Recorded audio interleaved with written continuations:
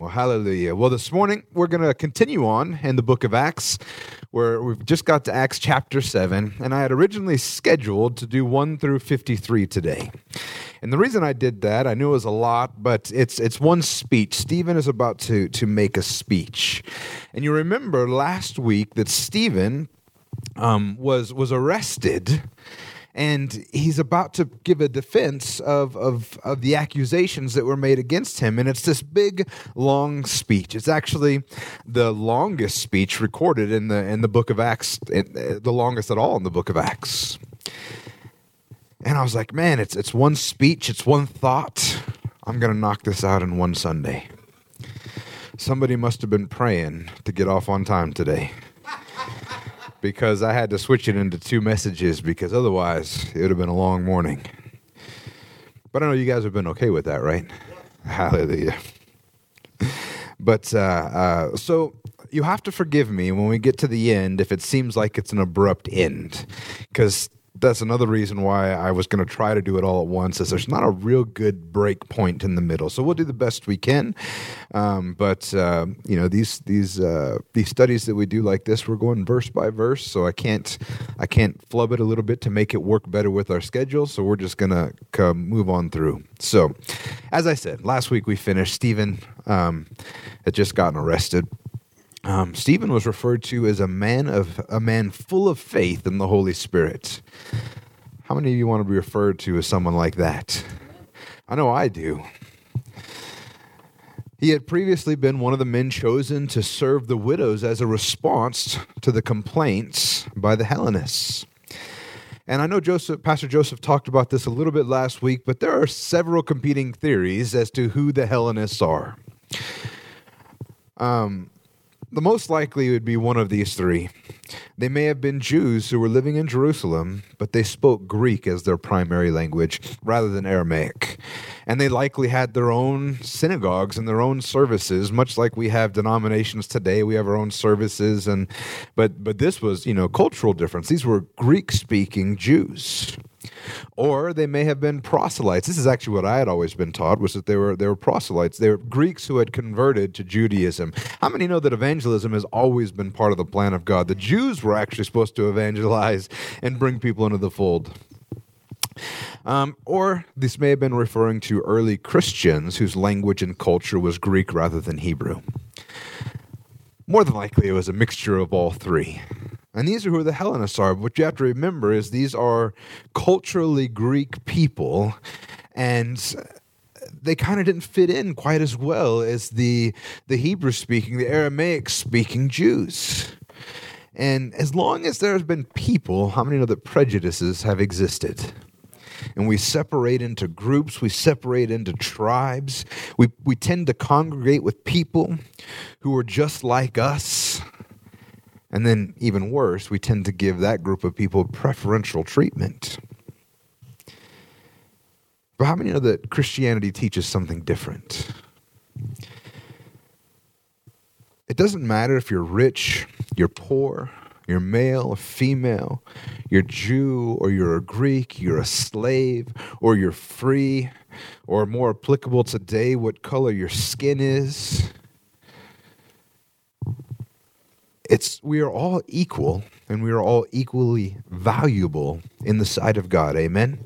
So Galatians 3:28 says, "There is neither Jew nor Greek, there is neither slave nor free, there is no male and female. If you are all alone, for you are all one in Christ Jesus."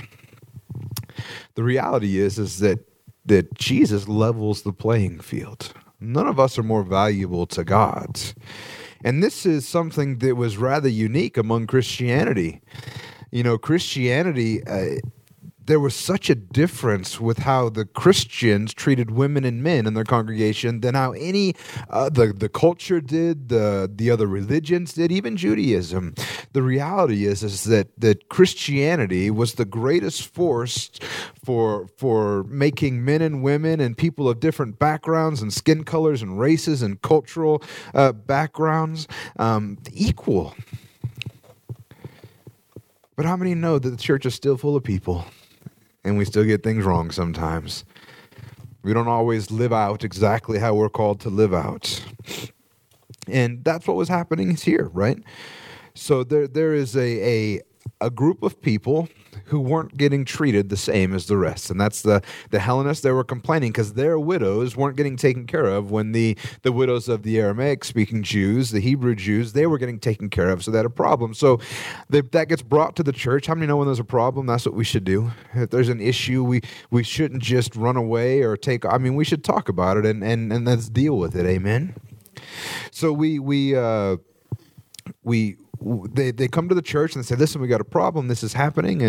And the apostles, they acknowledge the problem. They recognize that they have a different responsibility, but they got a group of men together, and Stephen was one of those men. And he was set to basically serve the widows. Stephen's ministry starts out with serving soup to widows. So many of us, we want to do ministry, but we want to get ahead of the game. We want to do something big for God. But how many of you know that doing little things for God is just as important? Matter of fact, that's where most people start out. If you want to do something big for God, start with doing something little for God. Because if you won't be faithful in a little thing, how can God or anybody in the church trust you to be faithful in a big thing? Amen? So Stephen steps out in obedience, seemingly doing something mundane, feeding widows, and he begins operating in power. Acts 6:8 says, and Stephen, full of grace and power, was doing great wonders and signs among the people. How many of you guys want to start doing great signs and wonders? How many people think that would be awesome to see lives change, miracles happen? We'll start with something small and see what God will do with you if you're being obedient. But so Stephen, he's doing his thing. He's being obedient. He's out there ministering, and he's doing signs and wonders. It's getting powerful, and some people didn't like what was going on. Some opposition sneaks in, and they begin disputing all the things that Stephen is teaching. The problem was they couldn't compete with the wisdom and with the Spirit with whom he was speaking with. So, since they couldn't compete on that front, they figured they'd do what they thought was the next best thing, and they start spreading rumors, they start spreading lies, saying that he was blaspheming Moses and God, and they gather up all the religious leaders, and they spur them up against him, saying that they need to arrest him, and ultimately that's what happened. They arrest Stephen, and that's where we find ourselves today. In Acts 7:1, it says, and the high priest said, are these things so? So after having arrested Stephen, the high priest, likely Caiaphas, the same one who condemned Jesus, the same one who had questioned Peter and John, he asked Stephen, are these accusations against you true?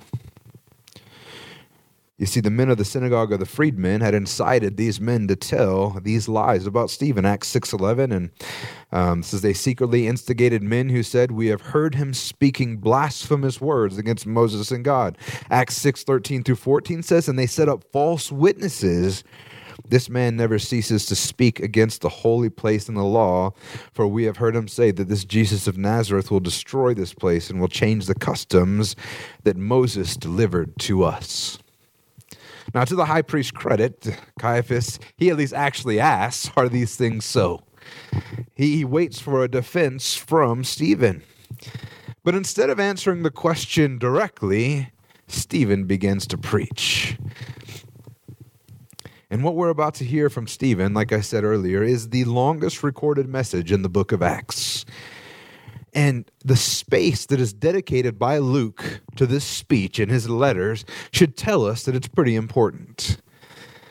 Luke spends some time making sure this is recorded to share it with us. And then at the end of this, we're going to see that, spoiler alert, Stephen dies.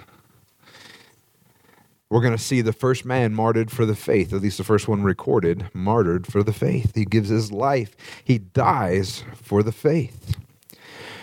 And you'll notice in this speech, he actually gives little defense for what he's doing, for what he said. He's not really defending himself, but he begins laying the groundwork for three major themes that are impacting the Jewish leadership, the Jewish people. So through this week and next week, like I said, we have split this over 2 weeks. You're going to see three major themes. One is there is progress and change in God's plan for his people. And he's going to share the evidence of that all throughout the Old Testament up until this point, how God has used different men in different places and different times to do different things, all leading towards the purpose of his plan and increasing his kingdom. And the reality is that Israel's history is the history of God's acts and movement in the world. The next major theme is that you're going to see is that the blessings of God are not limited to the land of Israel or to the temple. Because that's one of the things they have a problem with, right? He's blaspheming this holy place. He's blaspheming the temple. He's blaspheming Israel. And Stephen wants to make a point that, you know what, it's not about the ground you're standing in. Pastor Joseph mentioned last week that really the only important land that really was what God came out and said, you're standing on holy grounds, was Moses was at the burning bush. And it was less to do with the ground and more to do with God was there. Amen? It's not limited to the temple. It's not limited to the lands. People have worshiped God long before there was a temple. And how many know that God doesn't live in a temple made by human hands? And then for us today, God is living in each and every one of us. And then finally, the third theme is in Israel in its past has a recurring pattern of opposition to God's plans and the men he sends to implement them. How many know that Israel had a tendency to miss what God was doing? And how they respond to Stephen is just like how they responded to every other prophet throughout their own history, including Jesus. They resist and get violent. So in verse 2 it says, "And then Stephen said, 'Brothers and fathers, hear me. The God of glory appeared to our father Abraham when he was in Mesopotamia, before he lived in Haran. And he said to them, Go out from your land, from your kindred, and go into the land that I will show you.'" So instead of Stephen saying, "No, I never said that," or "I said that," or "Here's what I actually said," he just begins to share. He goes into the history of the Hebrew people, the Israelites. And really, this is a message about the relationship between the Jews and God. And he's going to do this. He's going to share this relationship and talk about how God has interacted with the Israelites all throughout history by actually taking a trip through Israel's history. And he starts here with Abraham. How many know that Abraham was called by God before he found himself in Israel's lands? He was in Mesopotamia. He wasn't in the promised land. And God begins this history with the Jews by talking to him outside of the land. There was no temple yet, obviously, but God is still moving. God wasn't waiting around for someone to build a temple so he could finally move. He wasn't waiting around for somebody to stumble in to the promised land so he could finally move. If that was the case, he would have moved to the Canaanites who were already there. But Abraham's called by God before he was found in Israel's lands, and there certainly wasn't a temple yet. And we will see as we progress through this that God has been directing his kingdom through many different people and through many different places. Because how many know that God is not limited by people or places?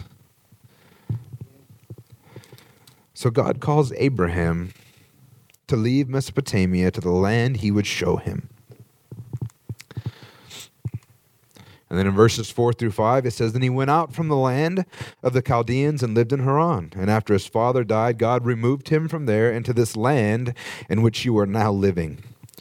Yet he gave him no inheritance in it, not even a foot's length, but promised to give it to him as a possession and to his offspring after him, though he had no child." So, at God's direction, Abraham packs everything up, and if you know the story, he's actually Abram at the time.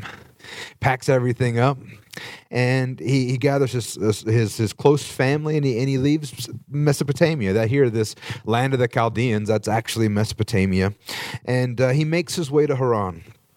And the story of Abraham is so interesting because God tells him to leave everything. Leave your own land. Leave the rest of your family. Just pack up who's close and head out. I got a plan for you. How do you think you guys would do if God says, you know what, pack up, leave everything you know and love. I got a plan for you.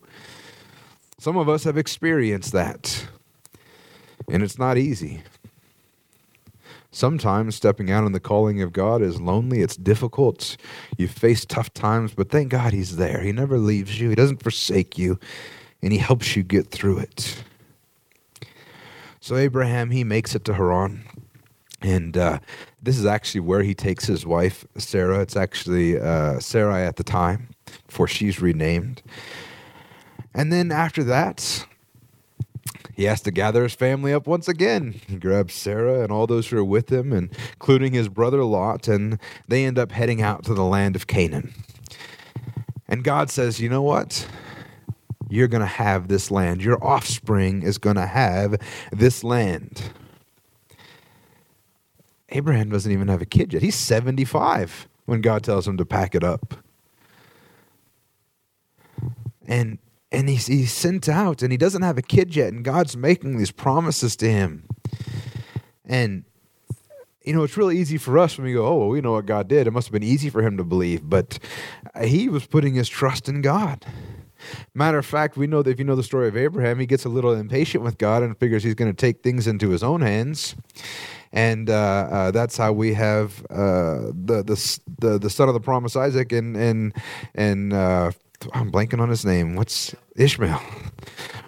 Hallelujah. See, where's Eddie at? Was he back there preaching? He was giving me a hard time because we were playing Family Feud at the Valentine's dinner, and sometimes when you're up in the spotlight, you're standing light, your brain doesn't work. And he couldn't think of a word, so now we're even. I couldn't think of a Bible character. Hallelujah. So Ishmael is the son of the flesh, basically. It's them doing it, and Isaac is the son of the promise, the son of faith.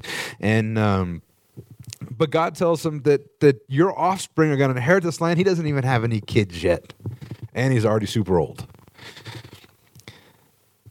And then Abraham, even after all this, Abraham remains a foreigner and sojourner in this land, and he never owns even a part of it until Sarah finally dies and he buys a brief portion to bury her. But other than that, he never owns any of this land. It's never his. God made him a promise, and he was always looking forward to it, and he dies and not having this land. He dies waiting for his offspring to pick up this land. That's what the scripture says here. He says he gave him no inheritance, not even a foot's length, but he promised to give it to him as a possession and to his offspring after him. So Abraham had to take God's word regarding the promise made to him, looking ahead. And actually, he dies looking ahead. And the truth is that we read about in the book of Hebrews that all the great men and women of faith died without the promise, looking ahead to Jesus, who was ultimately the promise that they were waiting for. But they died in faith, believing that he would come. Abraham dies in faith, believing that God would give his inheritance to his offspring just as he promised. Even though that he didn't even have any offspring yet, and he was super old, and Sarah's super old, and she's barren on top of that, he still says, you know what, I'm going to trust God. Some of you guys have trouble trusting God for stuff that's likely, let alone the impossible. And then in Acts 7, 6 through 7, as we continue on, it says, and God spoke to this effect, that his offspring would be sojourners in a land belonging to others, who would enslave them and inflict them for 400 years. But I will judge the nation that they serve, said God, and after that they shall come out and worship me in this place. Now, if that's not enough to test your faith, like Abraham, I know you're super old, I know your wife's super old, I know you don't have any kids yet, but this land is yours, I promise it to you, it's going to be to your offspring, but they're going to have to be sojourners in that land for a while, and on top of that, for 400 years, not only are they not going to have the lands yet, but they're going to be enslaved in that land. You know what, if for many of us today, if that's how God's promises were coming to pass in our life, we would believe that God wasn't answering prayer. We would believe that God wasn't moving. We'd believe that God was not being faithful.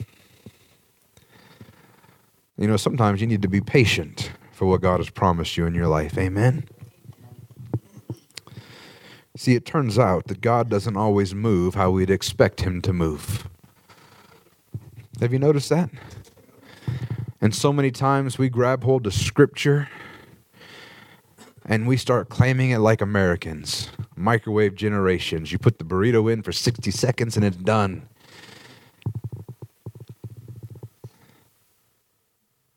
It doesn't work like that. Sometimes you have to be patient.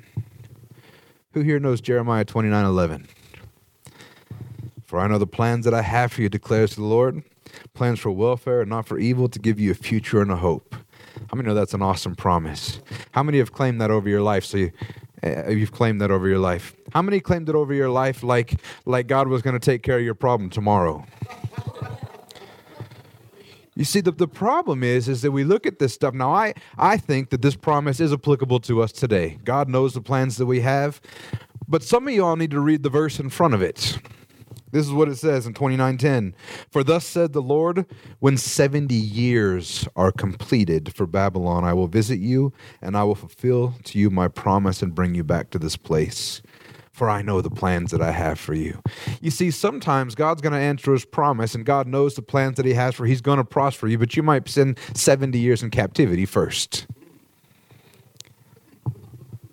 It doesn't always work out the way we want it to work out. Sometimes God needs to strengthen you. He needs to help you grow. He needs to help you mature. Sometimes things are tough. Now, I'm going to always pray for a quick and speedy resolution. But I'm not going to be shocked if sometimes we have to go through some stuff. And that doesn't mean that God isn't there. That doesn't mean that God isn't answering. It doesn't mean that God isn't moving. It's an opportunity for us to grow. You know, how do you expect your faith to increase, to strengthen, if you never actually have to have it? Amen? Sometimes you look forward in faith to promises to God, not seeing them happen as quickly as you would like. But that is why the Scripture says it's with faith and patience we inherit the promises. So in this case, even though that they would face 400 years of captivity, turns out it was actually 430 years, the nation that enslaved them would be judged. And God's people would come out the other side, and they would worship God in this place. In other words, they would be free and inhabit the inheritance promised to Abraham. And we know that this happened, right? We know that the Israelis are enslaved by the Egyptians for 430 years, and then God supernaturally and miraculously sets them free. They come out of slavery. They don't stay in it. And the truth is that even while they were in it, God was with them. God was moving. How many of those? Sometimes you go through hard times, but that doesn't mean that God's not with you. It doesn't mean that God's not supporting you. Sometimes we go through hard times and God is walking through you with it so that you can grow, that you can mature. And it's not evidence that you've failed or that you've fallen somehow. Sometimes you just got to go through stuff. Sometimes it's because we live in a fallen world full of broken people that do broken things. We have all kinds of hurricanes and tornadoes and earthquakes. It's not because God's mad. It's because the earth is groaning, waiting for the return of the King. When Adam fell, it didn't just mess up people. It messed up the entire earth. The earth is groaning. So sometimes we go through stuff because we live in a broken world, and God uses those things to help us grow and be prepared to move forward. Amen? But then Stephen continues on in verse 8. He says he gave them the covenant of circumcision. Notice we're just going through this history of Abraham.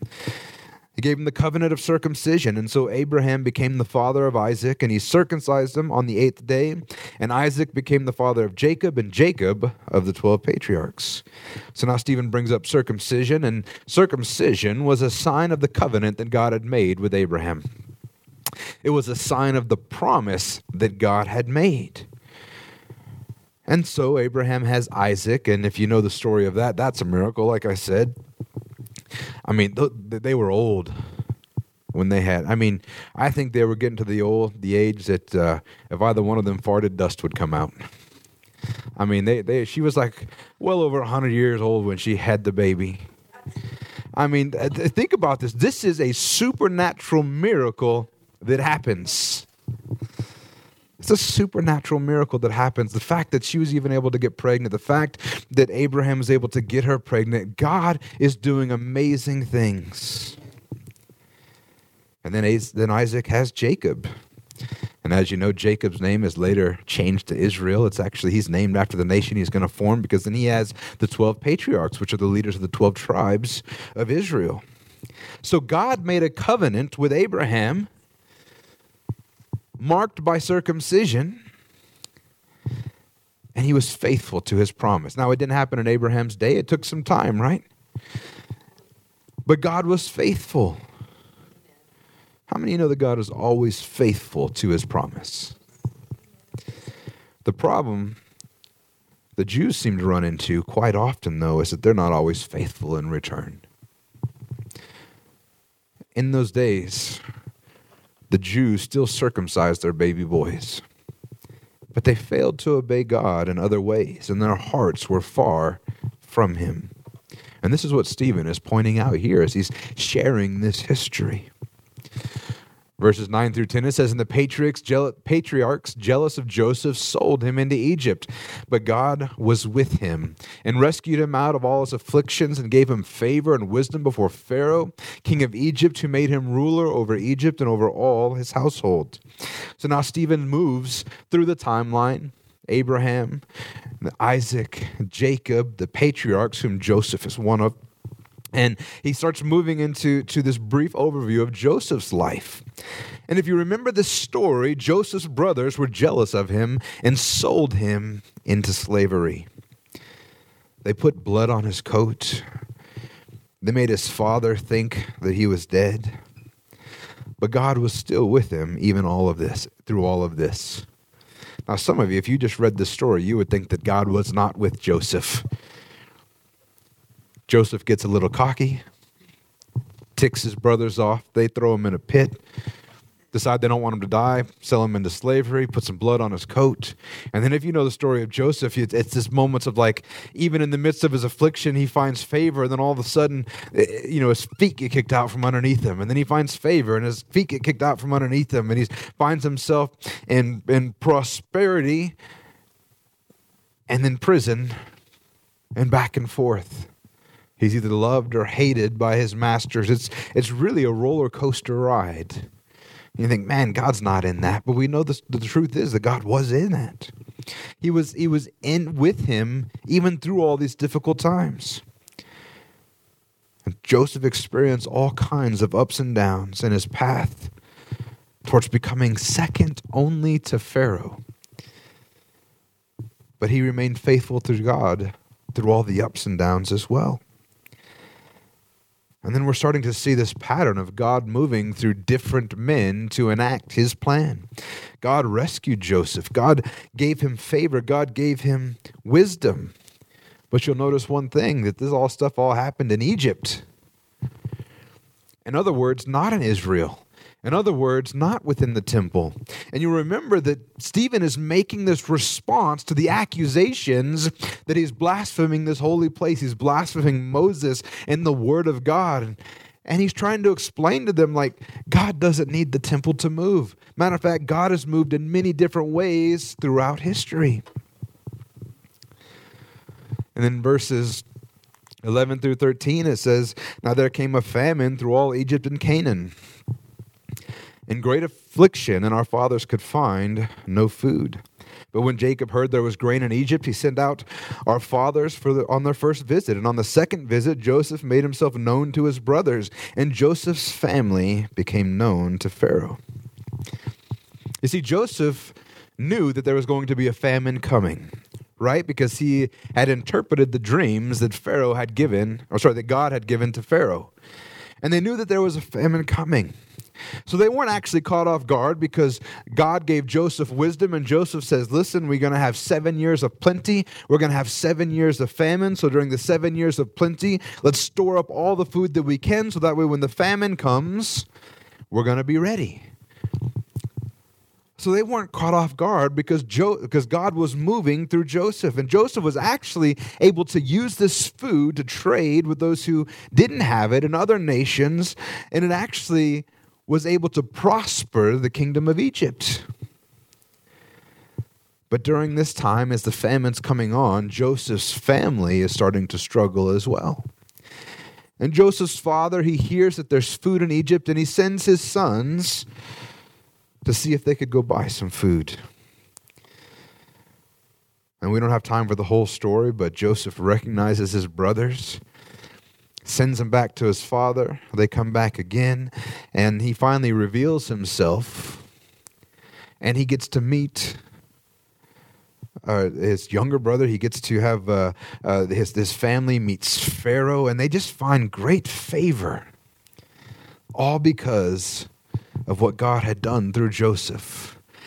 The scripture says that what they had meant for evil, God used for good.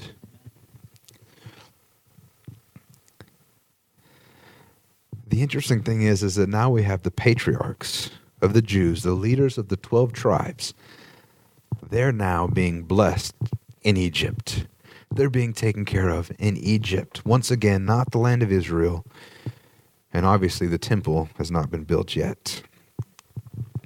Then in verses 14 through 16, it says, And Joseph sent and summoned Jacob, his father, and all his kindred, 75 persons in all. And Jacob went down into Egypt, and he died. And our fathers, they carried back to Shechem, and laid in the tomb that Abraham had bought for a sum of silver from the sons of Hamor and Shechem. So even though Joseph is living in this foreign land, he had not forgotten who he was. He was living in a culture that was so different from his own. And he had done quite well for himself in this culture.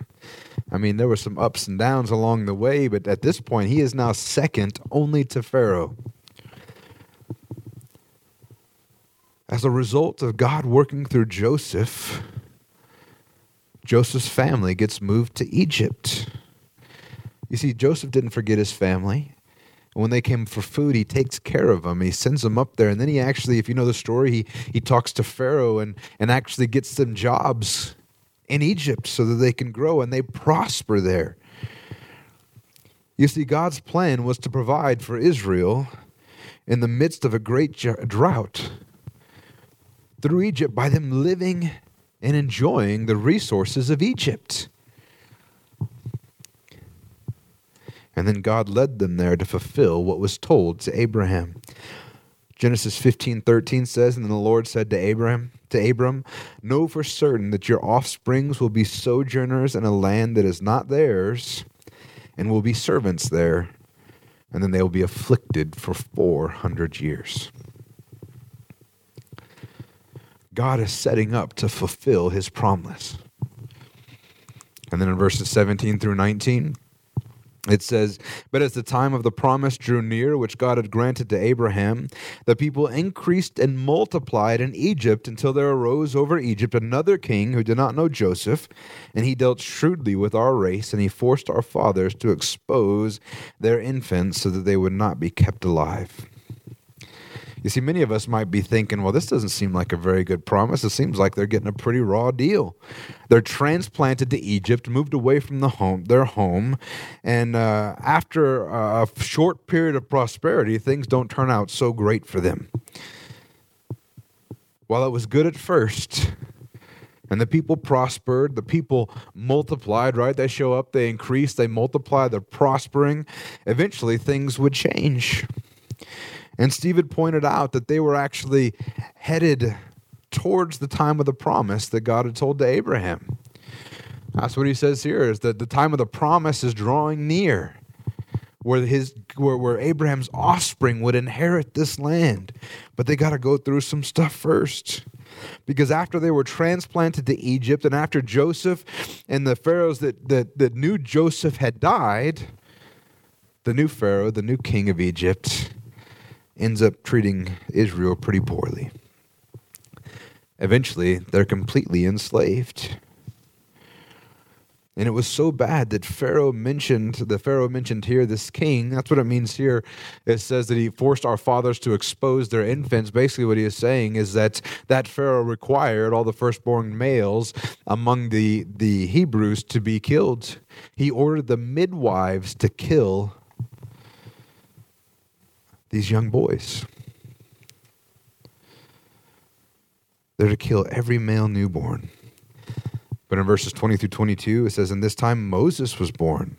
So now we've gone through Abraham, Isaac, Jacob, Joseph, and now we're getting to Abraham, or to Moses. In the midst of this oppression, verses 20 through 22, it says, "At this time Moses was born. He was beautiful in God's sight. He was brought up 3 months in his father's house, and then when he was exposed, Pharaoh's daughter adopted him and brought him up as her own son. And Moses was instructed in all the wisdom of the Egyptians, and he was mighty in his words and deeds." In the midst of this incredible oppression, Moses is born. And it's interesting that God didn't choose the best times to bring Moses, the one who would lead them towards their promised land. But instead, it's during the worst times. They're enslaved. Every male child's supposed to be killed. Matter of fact, it says here that his son was exposed. And what he means is he was set to die. And you remember they put him in the basket and the reed floated him down the river, and the Pharaoh's daughter found him. You see, God never does things the way that we expect him to do things. The greatest example of that is he sent our Savior in the most fragile form that could be ever sent in, a baby. Not how we would have done it. But Pharaoh's daughter finds him because Moses was protected from being killed. And then he gets exposed or put in the basket in the reeds. Pharaoh's daughter finds him, decides to raise him as her own. And I've always found this as an amazing story because through God's grace, Pharaoh grabs Moses' mom and says, "Hey, I have this baby I want taken care of. You take care of it for me until he gets a little bit older," basically to nurse him. God is so faithful. She got to take care of her own son. And Pharaoh's daughter thought it was her own idea. And then Moses grows up to be one of the, if not the most important figure in Israel's past, Israel's history. Many people would argue that he's even more important than Abraham. He was the deliverer of their people after 430 years in captivity in Egypt. God used him to save his people. And even Jesus is prophesied to be a prophet like him. Deuteronomy 18:15, "The Lord your God will raise up for you a prophet like me from among you, and from your brothers it is to him you shall listen." Moses is a type and shadow of Jesus Christ.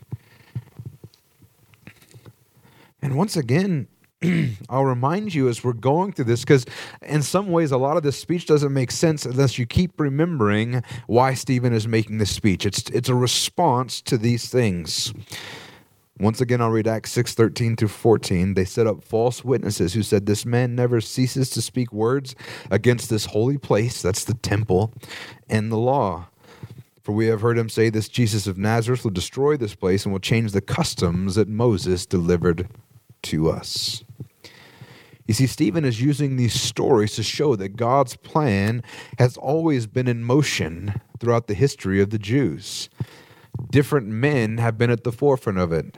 Different locations have been at the forefront of it. And God's blessing and provision and his plan, they're not dependent on a specific place or person. If God wants to use a new man, Jesus, to institute his plan and ultimately get rid of the temple for his new plan, which really was the plan from the beginning,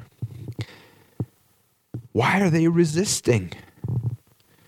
Why are they pushing back against what God wants to do? And this is actually where we'll end today.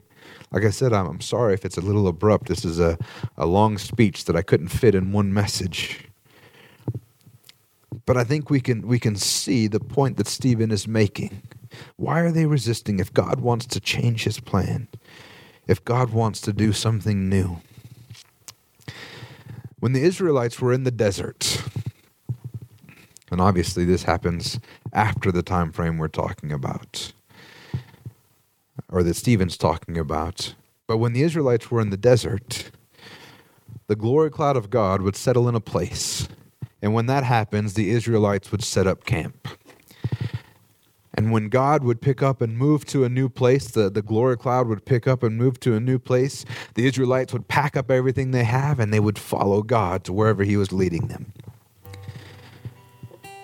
It's a shame that these people who once packed up, and moved wherever God was leading them are refusing to move from the spot that they had planted themselves in at that time.